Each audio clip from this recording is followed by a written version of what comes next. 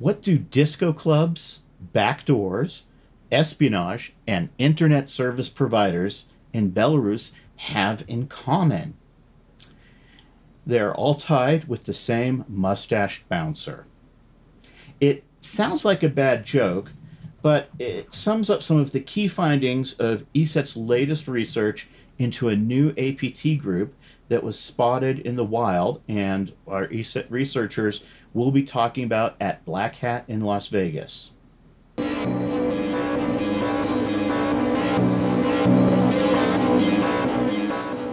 My name is Ari Goretsky. I'm ESET's distinguished researcher and the host of the ESET Research Podcast. Today, I'll be talking with ESET's Director of Threat Research, Jean-Ian Boutin, about the tools, activities, and techniques of a threat actor named MoustachedBouncer that was newly uncovered by his ESET research colleague, Mathieu Faou, at Montreal office. As our researchers are working around the world, we always record this podcast remotely. This may cause differences in issues in audio quality that are difficult for us to control. Thank you for your patience and understanding, and enjoy the podcast.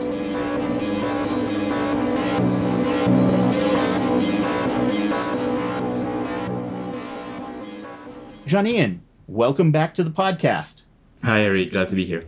Well, thank you for joining us and for taking the time out of your schedule, which I know is quite busy, to talk to us about this new threat actor that you've uncovered. What can you tell us about MoustachedBouncer? What activity was it that you saw that was so interesting? Yeah, sure. So first of all, we have to keep in mind that this is a threat actor that has never been discussed publicly. So this is a new threat actor as far as we know. And the interesting stuff is that it's been active since at least 2014. And this threat actor, what it does is that it conducts espionage campaigns against foreign embassies and diplomats which are located within Belarus. So this is quite unique. And the fact that they've been at it for so long means that this threat actor is really dedicated and worth being interested into, of course. And what is also kind of unique in this case is that we believe that they are actually conducting adversary in the middle type of attack, meaning that they are able to intercept network communication from their targets and play with it with the goal of modifying the network traffic, but also injecting some malware into it, meaning that they are able to compromise a target that is basically just using the internet by hijacking his connection. So another aspect that is quite interesting that we'll be developing later on is the fact that they are actually using this adversary in the middle technique for their CNC communication as well, meaning that there is no physical infrastructure to actually monitor or take down, because of the fact that they're able to manipulate, as we believe they are doing, manipulate network traffic. This means that they are able to intercept IP addresses that they don't even control. That sounds like, in a sense, they've taken the new high ground in terms of what they're attacking. I take it these adversary in the middle attacks are extremely rare, and they require at least some knowledge on the part of the telcos and internet service providers.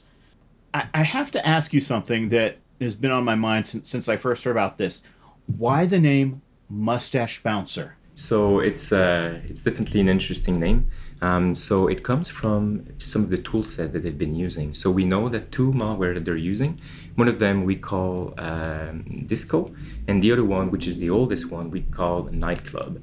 So to keep up with this type of late night partying scenario, we came up with a Bouncer team. And since this threat actor is targeting organizations within Belarus, we decided to go with the MoustachedBouncer name, based also on the famous moustache by Mr. Lukashenko. I'm glad I asked you that, because I never would have guessed. So you've explained that this is a incredibly targeted set of attacks. It is occurring only in this one country. What sort of data from the victims is Mustache Bouncer interested in? Yeah, so we believe that they're conducting mostly cyber espionage type of campaigns. So they have tools that will allow them to get sensitive information such as documents or PDFs that are located within the under compromised system. They also have some plugins that will allow them to take screenshots of the computer, the desktop that the user is seeing, and to take audio sample as well. So they do have the type of plugins that are like usually or routinely found in these type of espionage campaigns. Now, I understand that adversary in the middle attacks usually mean attacks at the internet service provider or telco level. How did you come to that determination? Is this a common type of attack that you see? As I discussed previously, what we saw is these attacks against diplomatic organizations and foreign embassies within Belarus. At first, we didn't know what was happening, but what we saw is the fact that when a user was trying to access the internet, somehow its device thought that it was behind some kind of captive portal. And as you might know, whenever a computer is connecting to, let's say, a Wi-Fi router, it will then try to access a predefined domain to see whether it has access to internet or not. And what happens in this case is that we know that the network communication is hijacked and the DNS request is obtained by the threat actor somehow. And what it returns is actually another IP address, which should not be, which is not the one that it should normally receive. So there are a number of scenarios that could explain this particular case we're looking at. But the fact that people from different organizations, we know that some residential IPs were also targeted by this, and that at least 2 different ISPs were allegedly involved. We believe that the fact that if a router compromised or some kind of gateways that would be compromised on each of these organizations is a possible scenario. But what we feel is the most likely is that potentially that there are some devices that are able to do deep packet inspection at the ISP level. So of course we have no evidence of that. This is only an hypothesis at this point because there's no way for us to actually verify that. But this is what we believe is the most likely at this point. So you asked beforehand if that was a likely or a very common scenario. Well, this is not the case. So we know of other cases that something like that happened. We might come back to this later on. But for example, there was this mosquito case that was done by the Turla Group, which was also targeting diplomats within Russia this time. So not Belarus, but within Russia. And that was basically weaponizing specific applications that were downloaded by the victims or the targets. So we see this from time to time, but this is not something that we see very often. And we know that Belarus and Russia both have SORM equipment installed. Can you tell us also a little bit about that and how that might be affecting this adversarial attack? One thing that we know, and of course, again, we have no way to actually determine whether this is what's happening here or not. But what we know is that there are some type of devices called SORM, which are able to do deep packet inspection. So what that means is that if there is HTTP traffic going at the ISP level, for example, they will be able to inspect that traffic and actually inject or modify the traffic as it goes through it. And we know that these type of systems are deployed in certain countries, let's say Russia and Belarus are 2 known countries that uses these type of devices. And they are meant to do lawful interception, meaning that if the authorities have some suspicion that they should be investigating a criminal case, for example, and they would like to look into the network traffic for specific IPs, these type of devices can do that.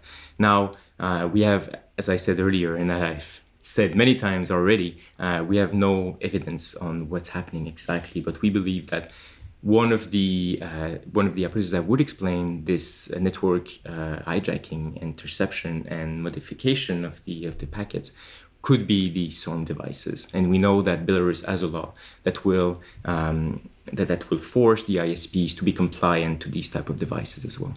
So just to be clear, these devices are installed on every customer's internet connection. And you'd mentioned that they had the ability to intercept, inspect, and modify HTTP traffic. What about HTTPS? So so of course HTTP does not provide encryption, meaning that it's much easier for these type of devices to link into it. So what we believe is that these devices that are installed on the in the network at the ISP level, they have the ability to inspect some IP. So of course they might not have the capabilities, and again, like we're just doing a hypothesis here, but they probably not have the capability to inspect all traffic that is going through these ISPs. So they have to pick specific IPs that they want to monitor. Now, this is another evidence or data point that we have is that we try to reproduce some of these attack scenarios ourselves with IP addresses within Belarus, and we were never able to actually get any of these payloads or see any of these behavior, which lead us to think that this threat actor is actually pinpointing specific IPs that they're interested in. That being said, in case of HTTPS, if they want to do deep packet inspection on this one, that would mean that they need to decrypt the traffic first, which means that they would to have had some kind of certificate in place to actually be able to decrypt that. So the level of the how could I put this, it's much harder for them to actually get to this point, basically, meaning that we, like all of the attacks we've seen, were mostly on HTTP, and we believe that they are mostly doing these type of network hijacking and modification with HTTP traffic. So you would definitely be very suspicious, very concerned if you got a request from the government to install a certificate on your device. Yeah, and there are some technologies such as certificate pinning that would also forbid this type of attack scenario as well. Well, since this MoustachedBouncer threat actor is targeting the network connection rather than specific devices on it, they must have access to every device going through that network connection. What specifically were they targeting in terms of operating systems and platforms? Were they looking at like my streaming TV, or was this more targeted at phones, tablets, PCs, that type of thing? Yeah. So the typical scenario we saw was against Windows systems. So how it would work is that when the system would try to connect to the internet, they would make this connection test through this Windows domain, and then the attacker would somehow modify the traffic from that point on. Meaning that they would redirect the user to a fake update page, and they would try to lure them into installing some install packages that would then install malware on their computer, and they would be able after that to control the computer through this malware. So what we've seen is really these attacks were against Windows operating system. Well, Windows is the most widely used operating system, so I suppose that's not particularly unexpected. This whole process sounds quite complicated. How much harder was it for you to detect than your average threat actor campaign? And I know that it's not a linear thing because each one is different. But in terms of the TTPs used by this adversary, what really stood out as making it a little bit more challenging for you? Yeah, so the fact that they are using adversary in the middle definitely makes the whole research much more complicated. So when we, like a typical criminal campaign that we will be investigating would include some malware, and then we would know that it's hosted on some bad domain, and we can kind of retrace the different steps that were required to install this malware. In this case, it was a head scratcher from the beginning because we were seeing what looked like a legitimate behavior, but in the end, malware was served from legitimate IPs, malware was served from legitimate looking domains as well, meaning that we had to really look at the different cases we had that were like organizations that were impacted by these attacks, trying to really figure out what was going on. And this is when we realized that because of the IPs that were used, because of the domains that were used, that some type of interception was the most likely scenario. And based on that, then we tried to find other evidences that actually led to us to believe with medium confidence that this adversary in the middle technique was definitely used. And one of the interesting thing is also how the plugins are deployed on the machine. So you have to know that the two different backdoors are using, the disco and the nightclub one. What they're having is that they have plugins, and the latest installment, the disco one, is actually using SMB share to get these or what looks like SMB share to get these plugins and also exfiltrate data, which is quite an interesting feature. And what they do is that they use an SMB share hosted on an IP that they don't control, and they're able to actually get also the information that is going to this IP, which is another hint that there are some network the network manipulation and interception going on. So all of these little things in themselves are not like proof enough to for us to say that, but in the end, with all of that, all of these hints, we're able to say with high confidence. I guess that really just goes to cement the fact that they are an adversary in the middle if they're using SMB shares, because that means they completely control the IP infrastructure there, so they can get away with that.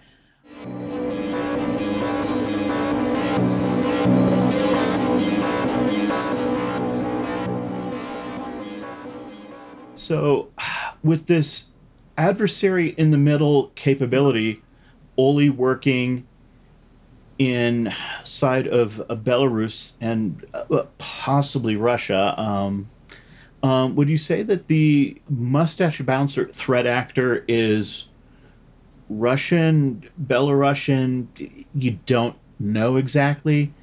Yep. So the MoustachedBouncer threat group, we don't know for sure like who are behind. And this is not really our focus at ESET. So we do know that some groups' interests are aligned with specific countries. So this is why we use this terminology. Of course, we will never say that this is XYZ country behind a specific group, because we just don't have the ability to prove that out of without a shadow of a doubt. So that being said, the fact that all of the attacks have been ongoing only in Belarus, and that we believe that the most likely scenario is that there is some type of ISP level network interception going on. It looks like this group would be aligned, like Belarusian aligned. We did find some Russian sentences in the code of some of the tools that they've been using, but we have to remember that in Belarusian, even though there is a language called Belarusian, like Russian is the most widespread language there. So that aligns well with what we believe, that MoustachedBouncer is Belarusian aligned. But again, we have no like 100% proof about who might be behind, but this is how we qualify them. Thank you for that explanation. I know that a lot of our listeners are curious exactly about how we make these determinations and with what confidence level. Pivoting away from the attackers for a moment, let's talk a little bit about the victims and what happens to them. It seems pretty clear that the folks who were being targeted were employees of embassies. Could these folks, possibly be bringing back malware, remote access trojans, that kind of thing, home after they've been compromised or victimized by MoustachedBouncer? Yeah, so the capabilities of the malware doesn't include worm-like behavior, meaning that it won't be able to spread out by itself. Of course, if in the scenario we described earlier, where the target would try to access the internet and then would be asked to install updates, if the victim go goes ahead and then install the malware on a computer, then the attacker has different means to control the computer. So of course they could try to spread from that location, but there is no functionality that will allow it to do it on an automatic basis. So with the attacks and victims in mind, what exactly do we know in terms of the cyber threat activities that we see from Belarusia? What exactly is the level of threat that I suppose you could say that they pose? So definitely seeing a threat group that we believe is most likely Belarusian aligned, and that it's being able to do adversary in the middle type of attack. This is quite an interesting feature. This, as we've discussed previously, this is not something that we see very often, meaning that not all threat actors have this type of capabilities, meaning that they are definitely sophisticated. Then after that, we know of another group that is called the Whisper Gate, that like the Whisper Ghosts, these guys, there is a very interesting report by Mendiant on this group, which they called UNC 1151, and this particular ghostwriter group, they are doing mostly this information campaign, and the Mendiant group also attribute these attacks to be Belarusian aligned as well.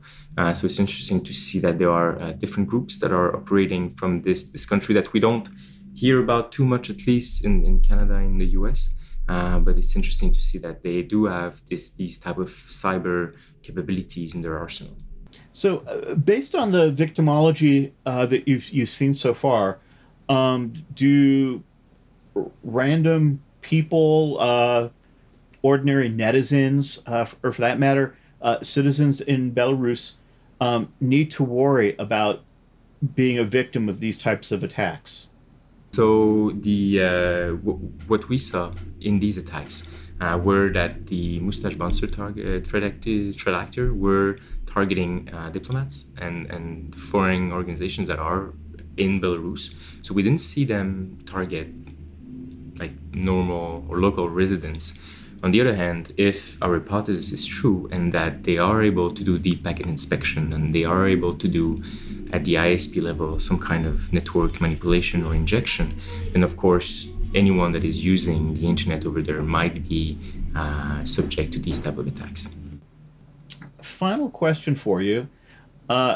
If I had to physically go to Belarus or work from there, take a vacation there, whatever, what steps would I need to take to protect myself from this adversary in the middle type of attack? So the idea would be to use a full tunnel VPN. What that does is that it will allow you to have a connection that will be from your endpoint all the way to an exit point that is in your local country, which you believe might not be at risk of such network interception.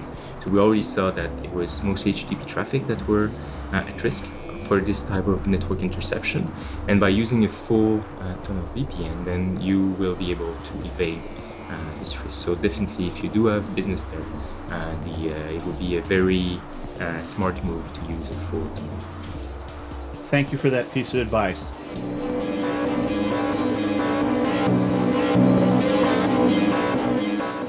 This has been an episode of the ESET Research Podcast. For more information on our research activities, follow ESET Research on Twitter or Mastodon, or you can visit WeLiveSecurity.com to read the latest blogs and white papers on these types of attacks. This show was hosted by me, Ari Goretsky. Our guest today was ESET's Director of Threat Intelligence, Jean-Ian Boutin. Our producer was Security Awareness Specialist Andrei Kubovich. This podcast was created with love and care in Bratislava. Until the next time, stay safe.